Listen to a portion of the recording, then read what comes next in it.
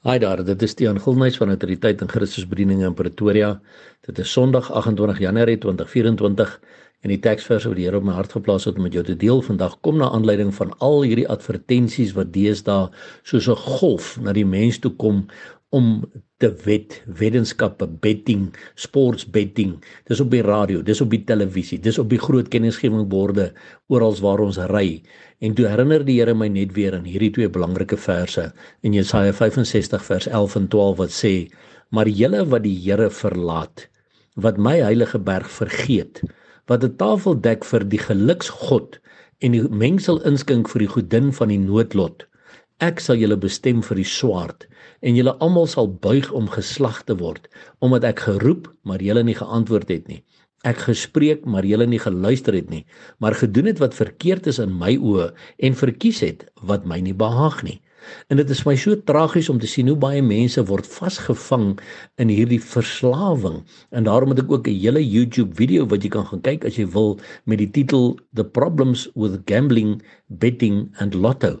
Want dit is alles dieselfde ding wat die mense vasbind en die mense verloor hulle geld, en dan word die advertensieborde nogal so ewe genoem, winners know when to quit. Met ander woorde, hulle wat dan nou nie gequit het nie, is dan nou nie wenners nie.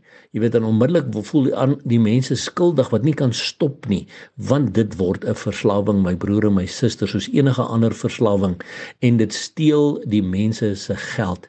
Maar dit is alles aanvaarbaar, want dit is vir sport en dit is vir 'n goeie doel en dit is vir hierdie en vir daardie. Maar ek en jy moet een ding reg verstaan. Hulle kan dit hoe regverdig. Die wêreld kan watse goeie motiewe agter dit plaas. Ek en jy, my broer en my suster, gaan eendag alleen voor God se troon staan. En God gaan vra: "My kind, wat het jy gekies om met my woord te doen?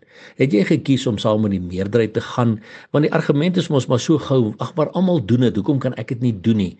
Want Eksodus 23 vers 2 sê ook vir ons: "Jy mag die meerderheid nie volg in verkeerde dinge nie." My broer en my suster, jy moet kies waar jy gaan staan rondom hierdie goed.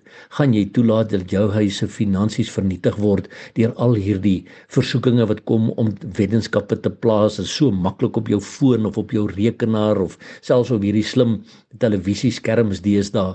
Of gaan jy opstaan vir die waarheid van die woord om te sê: "Nee, ek sal nie 'n tafel dek vir die geluksgod en ek sal nie die mengsel inskink vir die godin van die noodlot in my huis nie, want ek is gehoorsaam aan die Here my God."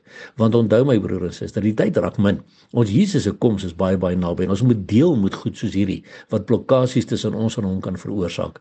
Maar omdat ons weet sy koms is naby, hou ons aan uitroep: Maranatha, kom Here Jesus. En onthou, Jesus Christus is baie lief vir jou. Seën vir jou.